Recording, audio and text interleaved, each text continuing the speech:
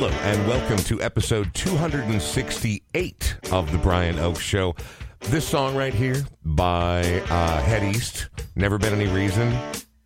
The intro is one of the greatest intros in all of classic rock history. Hang on, I got to hear a little bit of the vocals.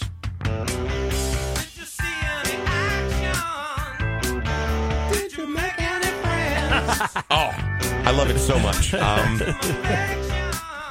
So good. 2 lead singers on this song. Here we go. Number 2 right here. I've been walking behind you since you've been able to see. There's never been any reason for you to think about me. What could be better for a band than having 2 brilliant lead singers both driving each other to be better and cooler and bigger and smarter and sharper and more talented than they were before, and then they harmonize together, and you're like, oh man, I am going to go drink a Bud Light and get high out in that cornfield tonight, and I am totally making out with that one girl who said she'd never make out with me. That's what that song makes me think of, is that particular era, although I never got invited to a cornfield party because I wasn't cool enough. You ever go to a cornfield party? Yes, I did, because I did small town radio, unlike you. Oh. So that's all there were cornfield parties. Yeah. I mean, and like big bonfires. Couple of kegs, big bonfires. Oh, yeah, people jumping over the bonfire, like throwing fireworks into the bonfire. I did not care for that at all, with bottle rockets coming at my head. I've had people throw live ammunition into a fire before at a late night drive. Yep, sure. Here's I'm like, the thing. no. Let's have fun, and let's be kooky, but let's not die tonight. It's a big thing in small towns to jump over the bonfire. I didn't realize that. And that goes really well until it gets later. Until someone's on fire. Some people don't make it all the way over the bonfire, I learned. The good old days. As mentioned, it's the Brian Oak Show. My name is Brian Oak. His name is Sean Bernard. Sean, we're coming off a long Labor Day weekend. How you holding up? I'm holding up well. Yeah. I never made it out to the fair. My family went out. I had to do some work stuff, and I just said, just go do it. And they did, and they had a great time. And fabulous. But they did not bring me back Sweet Martha's cookies, and so I'm not talking to anybody in the family right now. So I was out there 5 out of 7 days in a row. And 3 of them, that's just work. I mean, back when I was doing afternoons, it was 10 of the 12 days. Ooh. That's garbage. No, but I love the state fair. I always have. But I'll let you know this right now, and I'm not trying to give a damning condemnation to your family, but 3 of the 5 days I was out there, I brought home a bucket of cookies to my family. That's what love looks like right there. You know what, though? I'm going to be super honest about those cookies. Highly overrated. Delicious when they're piping hot, but they're not really even as good as like the Toll House cookies you make at home. But it's a fun thing. It's a tradition. It's a thing. Yeah. But 3 days later, when they're all melted and warped in the plastic, and you're chipping it out with an ice pick, they're not quite the same. Looks like a cookie sculpture at some point. and tastes like sawdust. Not the same thing. Anyway, so the Labor Day weekend is behind us. I don't have a lake or a cabin, but the reason I played that song to kick things off, Head East right there, on Labor Day, I like to break out the Weber, which in my opinion, I don't care how high-end a wood chip smoker you have or a big green egg or gas grill. The Weber, to me, is still God's perfect instrument for craft. I mean, it's easy. It's simple. There aren't moving parts. You don't have to worry about getting the precise apple wood chips or whatever. Yeah. I love the Weber. So I spent yesterday doing that, and then I spent over 3 hours pulling out all the classic rock out of my catalog and sitting in the living room and blasting it, and it made me miss the days of Budweiser and Bad Weed. Has Tenacious D done a cover of that song? Because I could hear Jack Black. Oh, my God. What a great idea. Wouldn't that be great to hear them do that song? Oh, my God. And they could both sing. I know, that's what I mean. I could totally. And him doing the high notes there? Yeah, exactly. I could just see him holding up his hand doing it. Well, I did get fired the last time I tried to go see Tenacious D from my day job. However, they're coming back for a sold-out show at Surly this month, and my daughter and I will be going. Should I get lucky enough to worm my way backstage, I will bring it up to him, because that's a brilliant idea. Should we talk about our Patreon event now or after we get into our discussion with our guest today? Let's cover it real quick. That way we can give him. And we can also hit it at the end as well. But I don't want to make him wait too long. But I also, we have all been going through a weird time the last couple of years. You and I promised to do a Patreon event monthly early on, and then a global pandemic hit, and that made it very difficult. But for our Patreon supporters and our close friends and family, and for the people who've ever been a guest on this show, our ideal was to, since we focus so much on things that are so local, was to provide some sort of amazing, fun, little intimate experience that not everybody's welcome to attend. Not that you're not welcome to become a Patreon member. Anybody can do that. Yeah, for sure. Patreon.com/Brian Oak Show. But we actually now are confirmed for another Patreon event. We are. Thursday, September 22nd. It'll be at the Hook and Ladder. Again, if you're a current Patreon member or former guest on the show, or a client, clients get to go too. I should certainly hope our so. lovely partners get to be there and invite friends.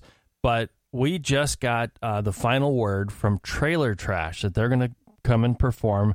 This will be a nice early show so Grandpa can get into bed before, he has to work at 4 a.m. the next morning. I'm telling you, man, that Matt Nathanson matinee I went to that started at 3 in the afternoon, one of the coolest things I've ever I was home and in bed by 7:30. It was brilliant. Yeah, this will be a blast. I've followed Trailer Trash for years, used to see them at Lee's all the time. They played there all the time. I mean, so much fun. And I can't really think of Nate or any of the other guys in the band without thinking about Lee's Liquor Lounge. Oh, it was such a great venue. Yeah. I wish somebody would have bought it up and just made it just like not changed a thing. Yeah, well, ideal, but sadly, time moves on. However, some things from the past do remain, like Trailer Trash, and I'm not saying that they're old and in the way, but I mean, we're going to be lucky to have them. This is going to be a cool show. I feel so fortunate that they'll be Remind me again, I know people can rewind a podcast, so it's not really necessary. We're talking Thursday, September 22nd. That is correct, and That's we'll probably coming do up fast. doors at like 6 o'clock, music at 6:30, and we'll have everybody out of there by 8 p.m. Fabulous. Yep, I'll send an email invite to the current Patreon members and to former guests. That'll be going out in the next couple of days. Look at that. We're going to finally cool. have...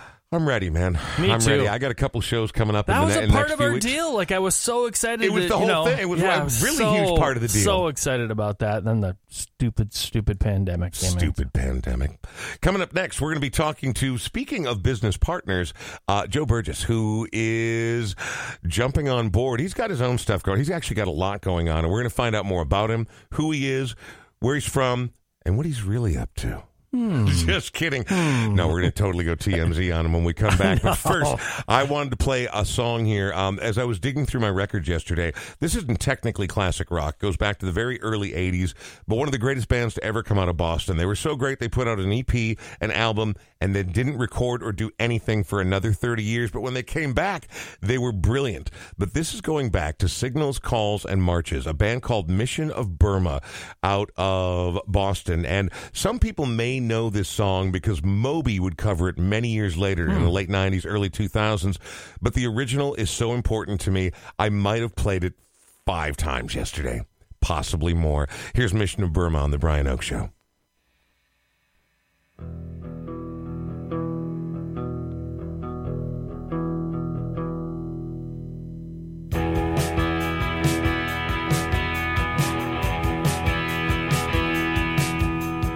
Once I had my heroes, once I had my dreams, but all of that is changed now. Get the things inside out. Truth is not that comfortable, no.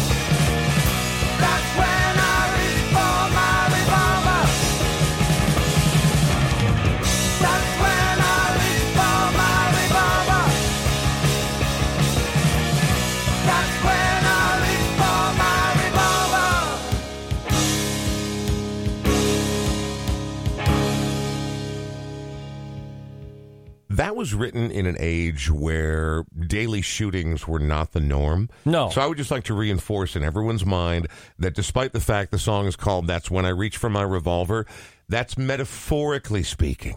We don't have to shoot something or someone every time we get angry. Sometimes we can just turn up loud music and feel better. Maybe punch yourself in the hand. Anything. Stop shooting people. Stop fucking shooting people, if you'll pardon my use of the French. What a lovely way to welcome our guest. Now, here's the thing. In the history of this particular show, anybody who jumps on board as a sponsor or a co-partner gets to have a show for themselves. But we will not reduce it to infomercial. We will talk about this person, and we will talk about the business they provide and the services that they involve themselves in. But we also want to know more about the person. To me, the whole reason to have a podcast is to have a conversation. It is to get to know people. And Joe Burgess is with Moxie Wealth Management. And before we say another word about any of that, hello, Joe. How are you? Hi. How's everybody doing? Pretty good. Pretty good. Yeah. Did you have a good Labor Day weekend? I did. I was up at the in-laws cabin in Alexandria.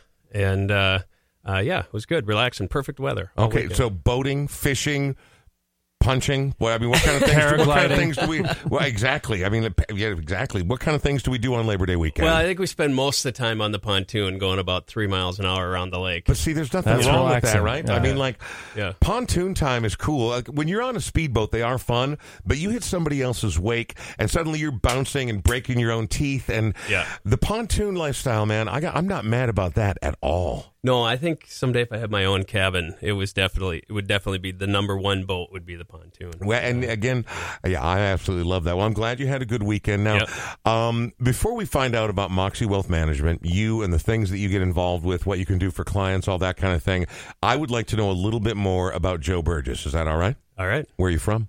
Faribault. Yeah, Faribault, Minnesota. Yep. So you're Minnesotan born and raised. I am, yes. Yeah. With the exception of a couple of years in my beginning of my professional career, I've been in Minnesota my whole life. Yeah, well, and see, it's weird because I was born in Portland, Oregon, right? But my parents moved here when I was 2 years old, so I've never really known anything else. I've been out to Oregon many, many, many times, but I still feel a little fraudulent calling myself one of us. You're born and raised here, aren't you, Sean? I am, except for I moved down to Phoenix for 6 years in my teen years. Yeah. So I always feel a little funny about saying that too, but most of my life I've lived in Minnesota. But both of you were born here. Yeah. Am I allowed to? I've lived here for 52 years now. Am I allowed to call myself a proper Minnesotan? I think you are. I think you passed the test. Do you? Are you just saying that because we're doing this together? Yes. Right now? Yes, okay. I am. That's exactly what I thought. Yeah. Joe, so you are born in Faribault, and you decide you're going to go for finance. What is childhood Joe's life like? I mean, were you into sports? Were you into music? Were you into girls? Were you into boys? Whatever. I don't know, man. I don't know that much about you. No, so I went to a very small Catholic school in Faribault called Bethlehem Academy. Once again, 3 Catholics in the room. There we go. Here we go. That was not part of his signing the deal. I'm not sure that's true. Our little Catholic cabal here, skull and bones. So you go to when you say very small, how many kids in your class? Like 50? 22. That's small. Wow. Yeah, so when you ask the question of what did you do when you were coming up as a kid, pretty much anything I wanted to, right? Because they needed bodies. Oh, right. So, okay, all right. Going into college, my resume would look pretty good. And I was I'm going to list a few of the things I was in. Go for it. But part of it is because I was into it, and part of it was because they needed bodies, right? So I was in the jazz band, the pep band. I was the lead in the play. I was National Honor Society. I was football, basketball, baseball. Wow. I was on the science club. Well, obviously they needed bodies, but you raced past a couple of things right there that I have to ask a little bit more about as we get to know you. Yeah. So when you talk about being in those bands you were in, jazz band and pep band, what was your instrument of choice? Saxophone. Really? For sure. And like alto sax, regular sax? What are we talking about? Well, again, numbers, all of them. So wow. So in addition to being a wealth management expert, you are also a multi-instrumentalist. Yeah, and my style, my style of music, I can read music all right. Yeah. I can hear it, though. Yeah. So if you play it, I can play it. But reading so you play by ear? Yeah, a little bit. I mean, I need a little bit of guidance. But if you were like, here are all the notes. Yeah. To me, I'd be like, can you just play it once? And then I'd be able to rip it back. Sense, and that's wild. And in fact, that's not a common trait, by the way. That's not something everyone can do. I guess that's the only way I know. All right, well, good. Good. And we had the same thing. So I was actually the lead in the play Bye Bye Birdie. I was in Bye Bye Birdie. I was Randolph McAfee in Bye Bye Birdie. And I was... Who's the main guy? Conrad? Oh. Conrad Birdie? Yeah, Conrad Birdie. Yeah, I he think was that the was it. star of the show. Conrad Birdie, hello. And I remember I had a gold lame outfit and Oh, whatever. my gosh.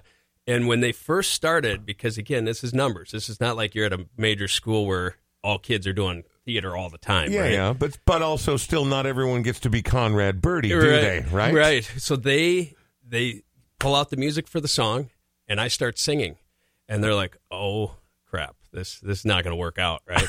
And I said, "Can you do me a favor? Can you play the song for me?" Right. And they played it. Oh. And then Boom. And then I could do it enough. I could do well enough because I heard what they were going for. It's Yeah. almost like I could act the voice even if it wasn't my voice, you know. Who's Conrad Birdie now, everybody? Huh? Who One now? Last Kiss. I remember that song. And I then sang that one, yep. You Got to Be Sincere. Yep. Those Yep. are two of the songs from Bye Bye Birdie. Here's what's weird. I love musical I'm a theater. nerd. I was in Yeah. good for you. I love musical theater, and I was in it a bunch growing up. And I've never seen Bye Bye Birdie, and you've both been in it. Yeah, it was fun. Yeah. It was a fun show to do. I did it in 9th grade, actually. So You had kind of a mean look on your face right there when I said I've never seen it. You got angry right there. Well, I was a little upset because you should have seen. I think it was wasn't Dick Van Dyke in, or was it Dick Van Dyke? I don't. No, it wasn't Dick Van Dyke. mean, it was somebody that else. was Mary Poppins. I just Oh no. yeah, it was. But the guy that was in Bewitched, Darren? one of the weird, One of the older Darrens? well, yeah, one of the weird older dudes in that was in the 60s. So you'll have to see that sometime. At least see the movie. In my head, I was just acting out Elvis. Oh, that's Yeah, what it was. basically. That's Well, what the but character that- is. The but characters. that's what you're Yeah. supposed to do, Yeah. right? I mean, that's the whole bit right there. Yeah. Well, we're going to talk about Moxie Wealth Management and what it is exactly you do that is different from what other people do because, I don't know, wealth management, I always feel like people think that it's one of those things, it's like, well, I'm never going to have that kind of money to need a wealth manager, but that's not really what it's about, right? It's about people with normal means or at least some decent means, Right. and how do you build that, grow it, stabilize it? And we'll talk all about that next. But before we go any further, I hate going too far into a show without hearing music. And every single guest, be they sponsor, partner, whatever, they have to bring music along because, and again, it's not like you said, you're sitting there overthinking it a little bit. Yeah, yeah. I don't ever want that. I want people to tell me what they like because to me, it's informative, not in a judgmental way, but I'm like, oh, like this person digs this song. This person digs this band. To me, it is another way of all the many ways, like finding out that you were Conrad Birdie. That's cool as hell. Yeah. But finding out the music you like, to me, that's another means of communication or expression. And so tell me about the first song we're going to hear here because as I told you, I don't know that I've ever even heard of the band Dispatch, but given that it's all in capitals, are they emo? No. Are you an emo guy? No. A lot of screamo, that kind of stuff? No, they're kind of, I guess back in the day they called themselves indie rock kind of band. And Are we talking 80s, 90s? Well, so I think they started in like 96. Okay. Right? And I come across them about 2005, maybe a little bit later. This was an iTunes deep dive for me. And you remember you'd pick a song, and then if you liked that song, you'd say, well, here's a whole bunch of other people that if you like them, right? Yep. And I remember when iTunes came out, I would just do like hours of, oh, that's cool. And then I would just keep going. And I got into this rabbit hole, and I came across Dispatch. And this is a indie rock band out of Boston. And at the time, I was like, man, these guys are really, really good. And my wife and I are all into music, right? Yeah, So whenever we hear something new that we like, we're just all into it, right? And so I was like, we got to go see these guys. And then I get online and I find out they broke up in 2002.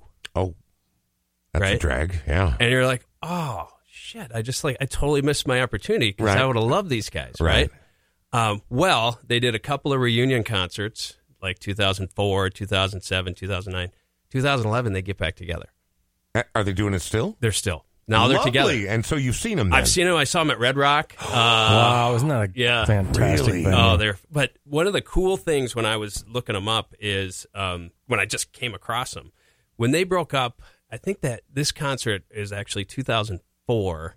They had the three guys just didn't get along. And so they're like, we're not going to be able to make this work. We're going to break up. Let's just do one final concert, a free concert out in the band shelter in Boston. And I don't think at the time they were even signed with a label. And 110,000 people came to their concert. Right. Man. I think it's like a Guinness largest concert, but for a band that doesn't have a label. Yeah. Right. It was just massive. Right. That's a lot of people. Right. So picking out a song for Dispatch is tough because I'm kind of a super fan of these guys. But this one that I picked out is on their last album, which was 2017. And it did turn out that 2 of the 3 guys got back together. One of the guys, it just didn't work out. Yeah, so, well, I mean, not everybody loves everybody. Imagine how difficult it is to keep a marriage together. Then think of a marriage between 3 people who are all extremely creative and temperamental. I can't imagine. All right, well, I'm excited, man. I've never heard it before. This is Dispatch, Only the Wild Ones on The Brian Oak Show.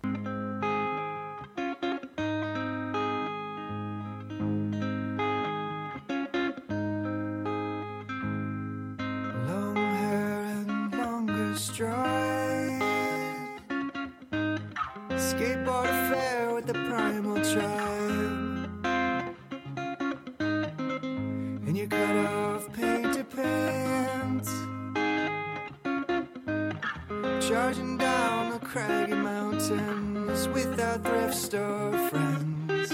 And who you find so in love with the fallen earth? Oh, you wake in the middle of the fallen night with the summer playing coy. And in the attics of the city night, we talked Corso and the MC5, and you could dance like we were all alright. And only the wild ones give you something and never want it back. Oh, the riot and the rush of the warm night air. Only the wild ones are the ones you can never catch. Stars are open now, no place to go but everywhere.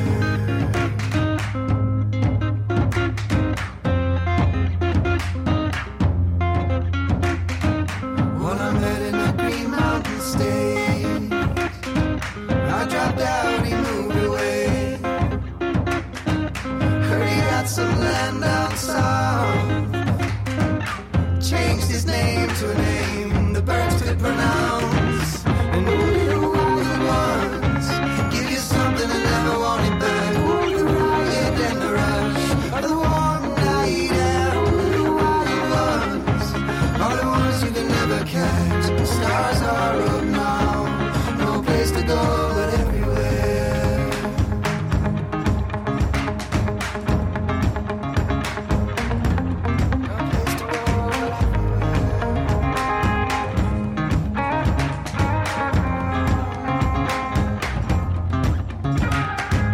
In the city the mayor said, those who dance are all misled. So you packed your things and moved to the other coast. Said you're gonna be like Charlie Rose. Only the wild ones give you something and never want it back. Oh, the riot and the rush of the warm night air. Only the wild ones are the ones you can never catch. Stars are up now, no place to go but everywhere.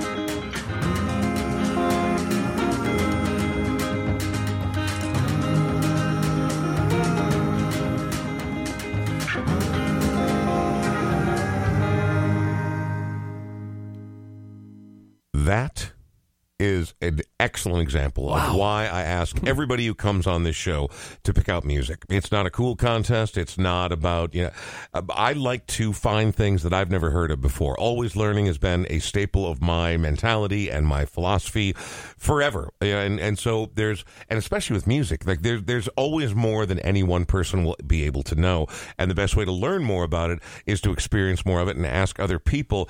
Joe Burgess is our guest right now from Moxie Financial, and that was great. And so you fell in love with them late, but what's one of the great things about coming to a party late like that, like my favorite band on planet Earth, Queens of the Stone Age, I didn't find them until they already had 3-4 albums under their belt. And then I felt like I won the lottery because I got to go back and dig through all of it. Yeah. And I liked all of it more and more and more.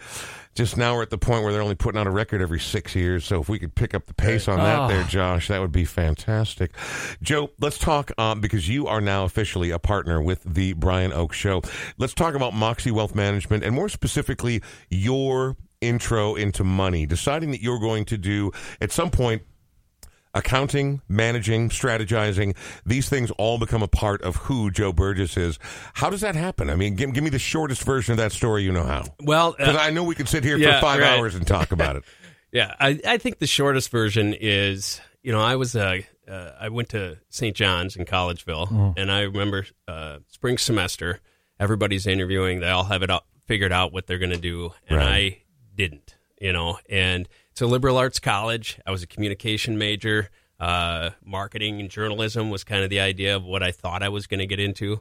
And you dodged a bullet. I dodged a bullet. Yeah. So I ended up interviewing with another Johnny somewhere, and he said, "Well, because I had two different kind of spiels depending on whatever company I was going to talk to." Of course. And I gave him the wrong spiel, I think, and he said, "We don't have the thing for you, but you should go talk to this company, right?" And it happened to be the parent company that we're still affiliated with, North Star Resource Group, and I think what turned me on to it is both my dad, who's recently passed now, and my mother, they both were in sales or had their own business. My dad had group homes for mentally disabled adults, and my mom worked for Mary Kay for since I was born, 45 years, 48 years, right? She's retired now too. But both of them kind of instilled, if you ever want to kind of make what you're worth, they had this real kind of, maybe Republican and whatever, to do it, you need to have your own business. And the interesting part about that is when I grew up, we didn't have any money. We were quite, I only found out after high school that people went somewhere for spring break. Oh, yeah. I know.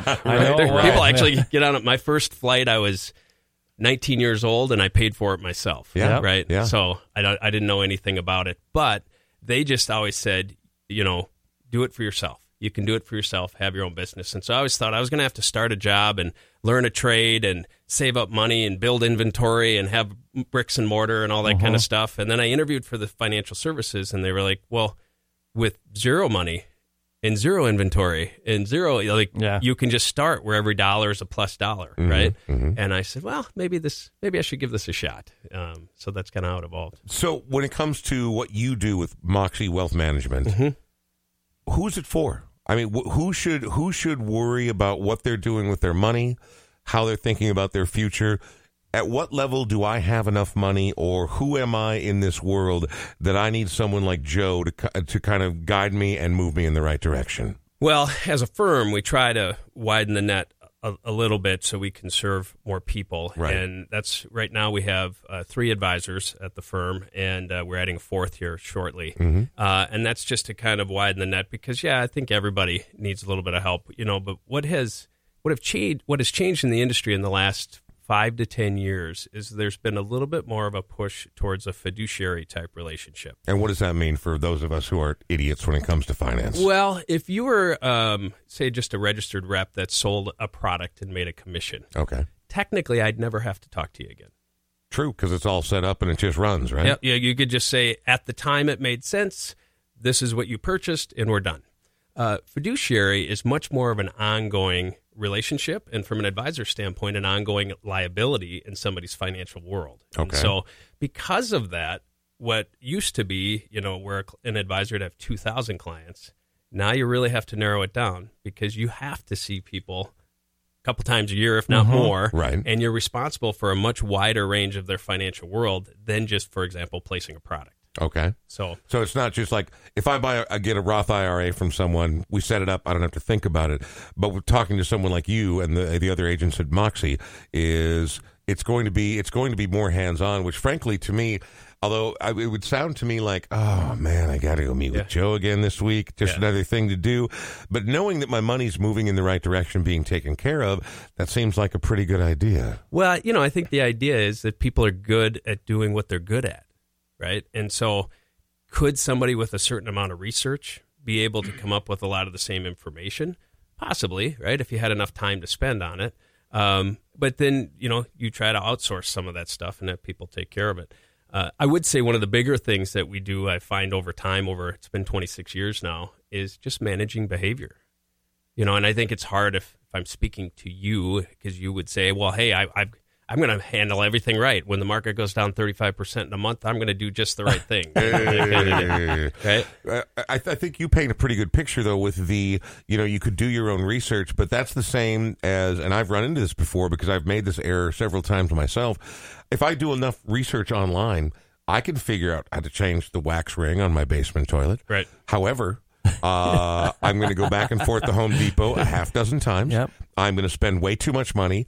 And in the end, I'm going to put a wrench through a wall and then say, you know what, fuck it, call the plumber right now. Just call him. And so that's why, again, Sean and I say this all the time. We like working with professionals. So if you actually want to take real care of your money and have someone in charge who knows what the hell they're doing, that's when you hire a professional. Yeah. And I would think that, the next step of that, too, because I've been around long enough where the business has kind of changed its shape a number of times. Mm-hmm. 25, 30 years ago, you'd have things in silos. You'd have one person doing insurance, one person doing investments. Financial planning wasn't even a thing. Right. You'd have a CPA over here and an attorney over here. And so what we really do is kind of bring that team together. So we sit side by side with people at a 30,000-foot view and handle all those different silos together. Now, we bring in CPAs and attorneys because we don't provide tax or legal advice. Right. But we'll incorporate them. Individuals that we recommend are using people's current CPAs or attorneys, and that's part of the team. So every answer is what's the financial answer, what's the tax answer, what's the legal answer, basically. All right, well, we'll talk more about that coming up momentarily. But first, once again, it's been a little too long since we've heard any music. And this next band you've chosen, I'm not intimately familiar with. I would not describe myself as a super fan, but I like them very much. And I've seen them live. And I'm also... They've got a couple songs that when they come on, I have to turn them off because I'm, as Sean will attest, something of a crier. Yes. And that's not even a joke. But there are a couple of their songs that are so bleeping heart-wrenching that I can't really get through them. Like if it's in the background and someone's talking or I'm eating a sandwich or something, fine. But if I like to listen to music. I love lyrics. I love the storytelling aspect. Yeah. And this band is about storytelling. Why do you love the Avett Brothers? Oh man, big fan of the Avett Brothers. I'm into really folk type stuff because the two things I really appreciate are the musicianship of real instruments, of course, but then the storytelling that we're talking about. In this particular song with the Avett Brothers, the reason this stuck to me is my dad passed away a couple of years ago, and I was. And speaking of crying, heck, I might cry describing this whole thing. Yeah. But this is a safe place, and I have at least one napkin that only has a little bit of tomato soup on it, so you'll be able to dab your tears. So after he passes away, which is surprising, he dropped of a heart attack, and planning the funeral and doing the wake, and my dad, God, for 3 hours there were people out, in line all around the funeral home and out into the street, that kind of thing. And so you got to meet 80 or 90% of them that I've never met before. So you start to understand the whole life he had that wasn't with you, since you graduated high school and moved on, right? Mm-hmm. But there was a lot of planning, and everything just happened so fast. I don't think you get a time just to sit and process. Mm-hmm. And after the day of his funeral, we were driving home, and right about when we got home, this song came on. Oh, man. And... my wife and I are fans, so we knew the song. I don't know if my kids knew the song, but we pulled into the driveway, and the five of us sat there, quiet, bawling. and nobody moved a muscle till the whole song was done. So this might be one of your songs. I have not listened to this song and not cried in the last 2 years. Well, here we go. Welcome to the Brian Oak Show.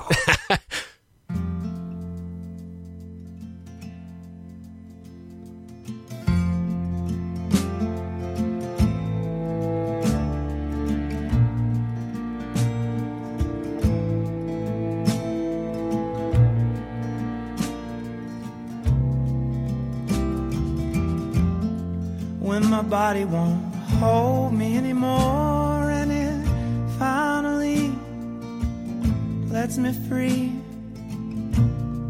will I be ready? When my feet won't walk another mile and my lips give that last kiss goodbye, will my hands be steady? When I lay down my fears, my hopes and my doubts, the rings on my fingers and the keys to my house, with no hard feelings.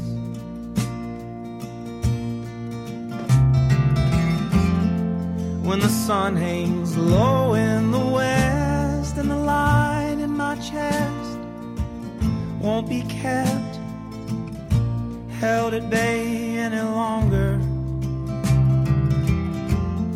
When the jealousy fades away and it's ash and dust for cash and lust, and it's just hallelujah and love in thought, love in the words, love in the songs they sing in the church, and no hard feelings. Lord knows they haven't done much good for anyone, kept me afraid and cold, with so much to have.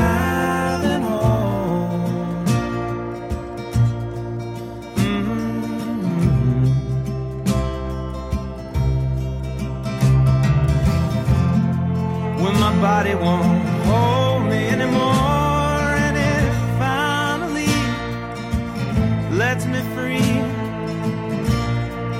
where will I go? Will the trade winds take me south through Georgia grain, or tropical rain, or snow from the heavens?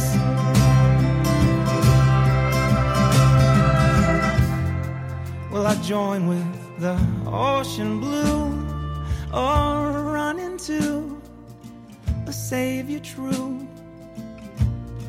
and shake hands laughing and walk through the night straight to the light, holding the love I've known in my life, and no hard feelings.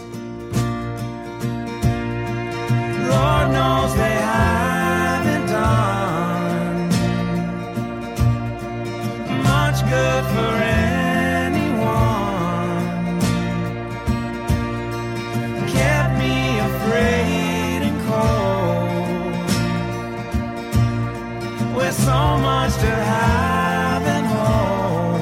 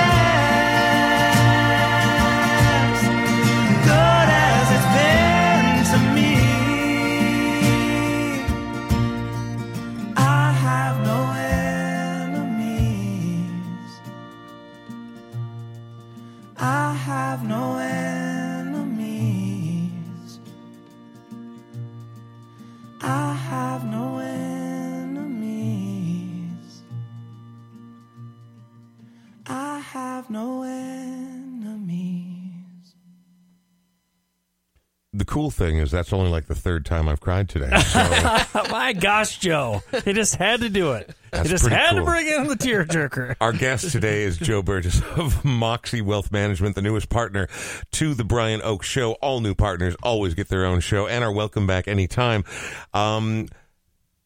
Moxie Wealth Management, which is you and your colleagues, and of course under a larger umbrella, which we'll get into in just a little bit, has a very interesting logo with the M and the mountains in the background.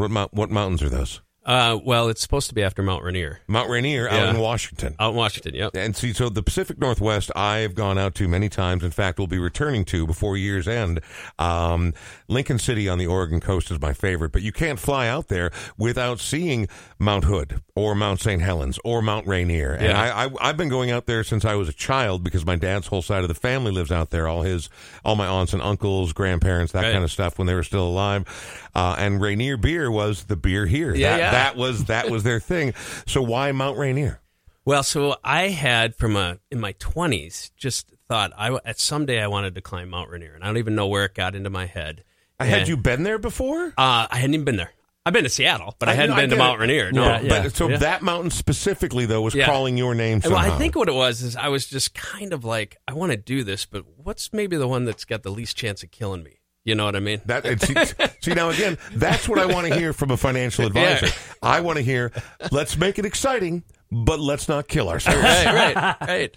And so when you're actually up around the mountain, you get, for a couple of days, you just get to pretend like I'm a serious mountain climber. Right. So the guide that we went with, and I'm grateful, of course, that I went with a guide. They've climbed Everest a number of times. The guy that we did, I think, Ben Okita, I think was his name. He's climbed Rainier like 4,000 times or something. Like this is like a walk in the park for him, right? Right.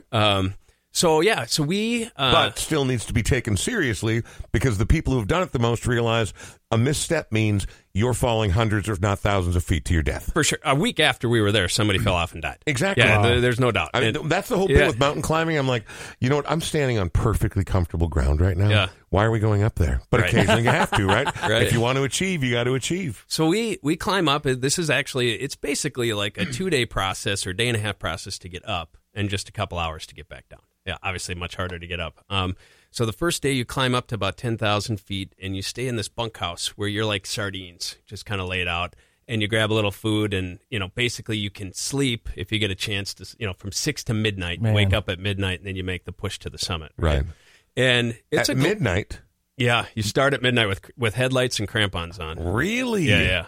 Climbing a mountain in the dark. Yeah. Okay. And all you're seeing are just headlights. And part of me is like, actually kind of genius because I can't see how scary it is. Yeah. It would also be nice, though, to see where you're supposed to put your feet and your hands and your, that's wild. Yeah, so everybody had headlamps on, and when you go around the nose of Mount Rainier, it's probably 2 to 3 feet wide, and there's a rope there, an anchor rope that you can kind of do it. Yeah. But down the 2 or off of the 3 feet, that's a 2,000-foot fall. Wow. I'm going to go with the hell no on that one, Joe. Yeah, exactly right. But you did it, so you made it to the peak. We did. Well, so the steepest part, I made it up the steepest part. It's called Disappointment Cleaver. And I got Jesus Christ. Not like Disappointment Peak.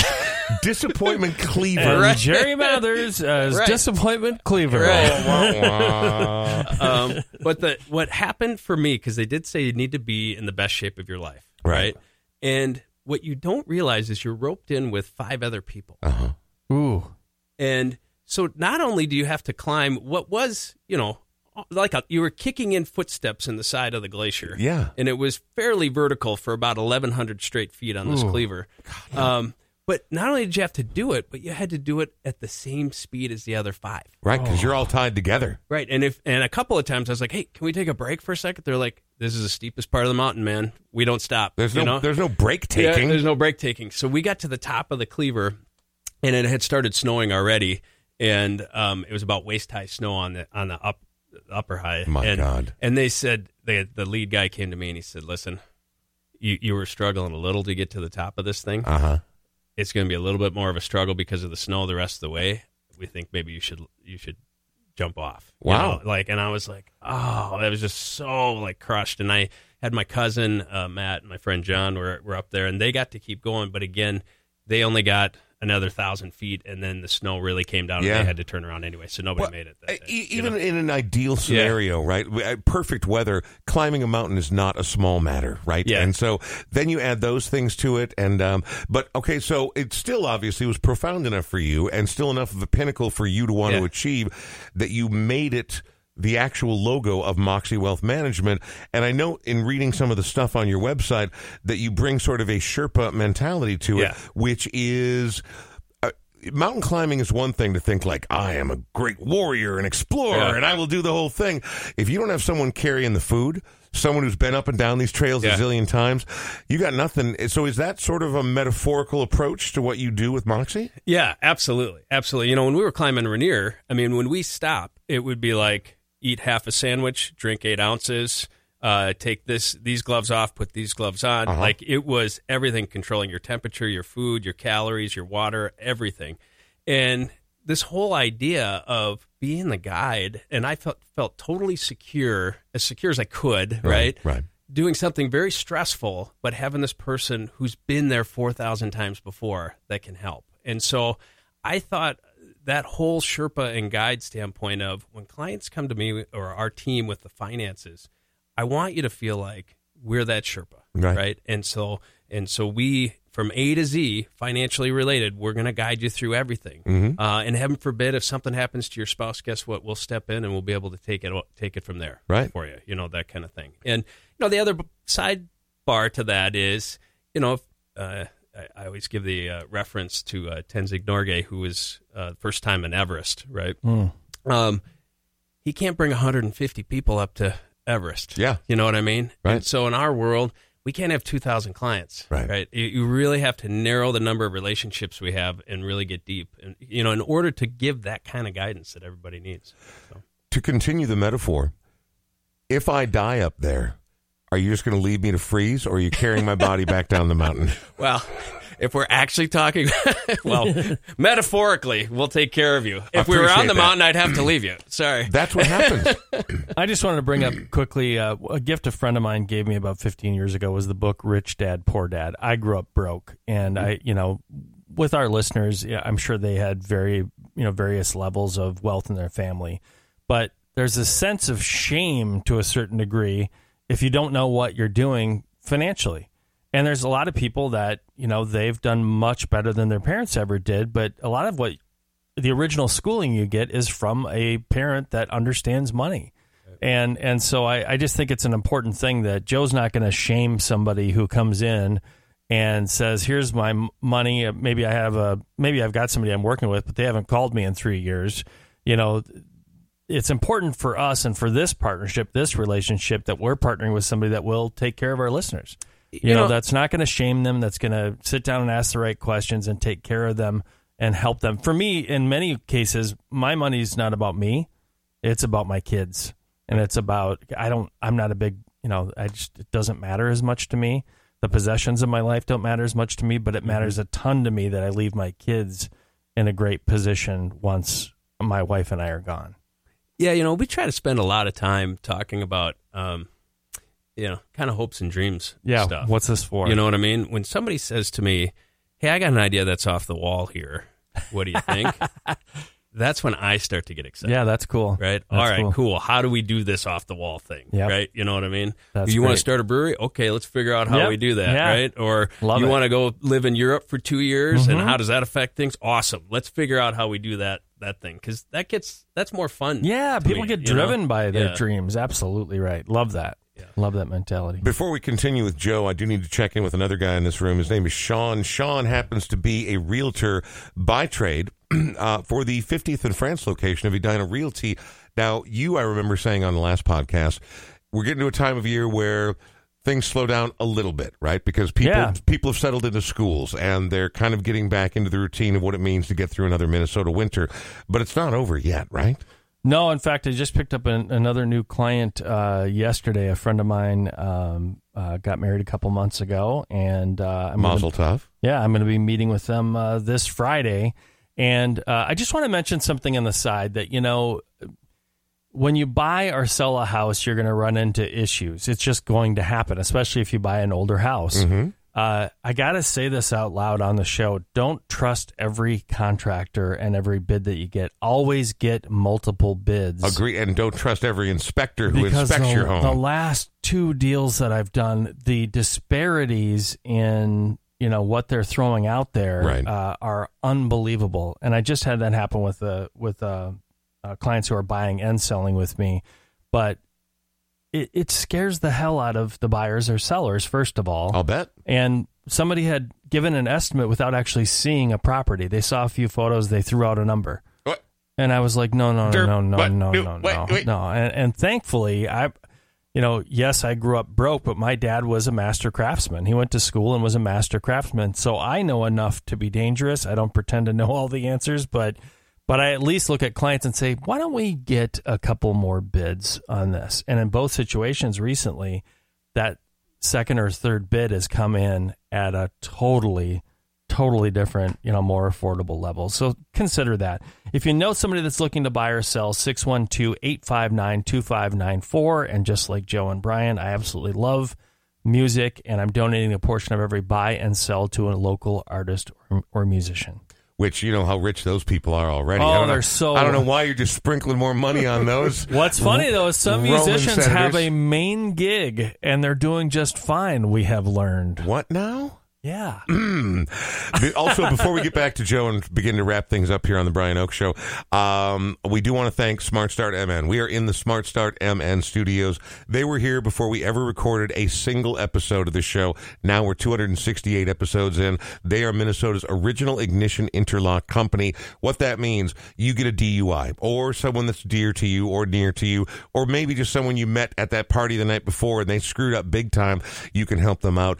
Get in touch with Smart Start. They can put you in touch with everything you need to get back into your vehicle, begin driving, because you will lose your license if you get a DUI. That's set in stone. There is no moving that around, but you can get back on the road for less hassle and less money than you might otherwise expect, and they'll get you a deal on the ignition interlock system installation if you go to smartstartmn/The Brian Oak Show. Joe, you work with Moxie Wealth Management. You also now work with The Brian Oak Show. What is the number one destination for people to get in touch with you? Where would you like to direct them if they're like, my wealth could use a little management. I could probably use a little advice here. What's the best place to get a hold of you? Well, they could start with our website, Moxie Wealth Management, all spelled out, .com. And there's a spot there that you can click on my bio and schedule an appointment for a phone call and introductory call. And kind of. In fact, it's a large sort of autumnal, almost pumpkin-colored button right here that says schedule a call with Joe. That would be the place to click it? That would be the place. All right, very good. Well, Joe, this has been cool, man. It's great to meet you. Before we wrap things up entirely, I do want to remind people, Joe Burgess is a registered representative and investment advisor representative of Securian Financial Services Incorporated, securities and investment advisory services offered through Securian Financial Services Incorporated, member FINRA, SIPC. North Star Resource Group is independently owned and operated. Moxie is affiliated with North Star Resource Group and is independently owned and operated. How's that? That was perfect. That was delightful. Except I'm not going to make it. No. Remind me the next time I say that to take a breath somewhere in this. We have a pair of those defibrillating paddles at work at the radio station I work at. They're hanging in the break room, and I'm like, what if someone actually went into cardiac arrest? Am I going to trust any one of these knuckleheads around me? Nope. Clear! Boom! Like we're watching Emergency? No, not at all. I want to thank AudioQuip. I want to thank everyone who's ever been a Patreon member or supported, amplified, subscribed, anything to this show whatsoever. We really do appreciate it, Joe. Thanks for jumping on board. Speaking of, before we wrap things up with Joe completely, we want to remind people that we have a Patreon event coming up. Thursday, September 22nd. Please RSVP once I send out the email so we have an idea of how many people will be there. Trailer Trash will be performing around 6:30, which is just freaking awesome. I can't wait. And it's at the Hook and Ladder, yeah? Yeah, at the Hook and Ladder, right over on Minnehaha and Lake Street in South Minneapolis, so we can't wait. Well, we're more than happy. We've been trying to pay this thing back for a long time, but it's kind of like climbing Mount Rainier, and the snows suddenly came in, and then for 2 years we had to wait down at base camp, unfortunately. Joe, before we let you go, you also do a little of this podcastiness yourself, don't you? I do. My podcast is called The Ascent Podcast. Really? I get it. Okay. Do you still mountain climb, by the way? All tied together. I've got 2 more on my radar, Everest Base Camp and Kilimanjaro in Africa. Wow. So my dad, when I was very young, he was a member of the Sierra Club, and every single summer he'd get together with his buddies, and they would go out and climb the Grand Tetons in Wyoming. Oh, wow. Every summer. And then, of course, you get old, you get a family, all these things start happening. But when he retired, and he retired at a very young age, because apparently sometime after I moved out, he started making actual money. Which these things will happen when you don't have any kids in the house anymore. He started doing these sort of adventure vacations with his buddies, and one was a bicycling trip to Vietnam. Another time they went to Nepal, and when they went there, he made it all the way to Everest Base Camp. Yeah. He did not make the final ascent, but even getting up to the base camp, he said, you're literally standing on top of the freaking world. And he still, every time I ask him about it now, to this day, and he's late 70s, he still gets this look in his eyes, this faraway look, like there's nothing else like it on the planet. Yeah. Good luck to you, man. I hope you make it there. Yeah, thanks. That's cool. So anyway, your podcast is called The Ascent, and I could just go online and check in, type in Moxie The Ascent and find it? Type in The Ascent Podcast with Joe Burgess. Okay. It turns out that there's more than one ascent. We figured, over time, I'm not sure if I was first or second. But, I gotcha. The whole idea of that podcast was I had worked with and gotten connected to a whole lot of successful people over my career. And I thought, man, it would really be nice to profile how these people think and how they got to where they got to. And so we've been doing that for a little over 4 years now. We have a monthly show that comes out, and it's been great. And there's been some real high-profile people from the Twin Cities that have been on there, and frankly across the country. But we focus mainly on people that are executives, business owners, other successful people around the Twin Cities. That would explain why you and I haven't been profiled. That makes perfect sense. Now I get it. No, that makes a lot of sense right there. Joe, we're very glad to have you on board, man. Thank you very much for joining us today. Yeah, thanks for having me. This was fun. Absolutely. And we'll have you back again in the not too distant future. But before we let you go, of course, we need to hear one more song, because everybody who comes by, 3-song minimum, man. It's like going to the comedy club, 2-drink minimum. You come by, you got to bring songs. So as we thank you and the people at Moxie and all that you do, and of course we'll continue to mention this as we move forward, I want you to tell me about this final song right here and why this is the one you chose. So this one is Chloe Dancer by Mother Love Bone. Mm-hmm. And I was trying to put together, I'm a 90s kid, graduated high school in 92, and I was definitely into the grunge phase, right? And you can list all the bands there, of course, Nirvana and Foo Fighters and Pearl Jam and Soundgarden and Mother Love Bone and all these. And I was trying to figure out a song that kind of tied in. And I remembered back to the singles. The movie and the soundtrack. Which was brilliant at the time, because I was right in the pocket age-wise for that. A young adult watching that movie with Matt Dillon and Bridget Fonda, was she in there too? Yeah, she was in there. Ben Stiller, I'm thinking of Reality Bites. No. God, who was it? Kevin Bacon's wife was in there. There we go. Yeah. I think of her name. Anyway, though, it was Kira Sedgwick? Kira Sedgwick, there you go. Boom. Thanks a lot. Trivia. What's up, TMZ? What's going on over there, E.T.? But I mean, it was a slice of adult grunge life, and I was at the exact age those people were, so I remember it very well. Yeah, so I was, so Chloe Dancer, it was probably one of the first times I heard the name Chloe, and I was definitely a fan.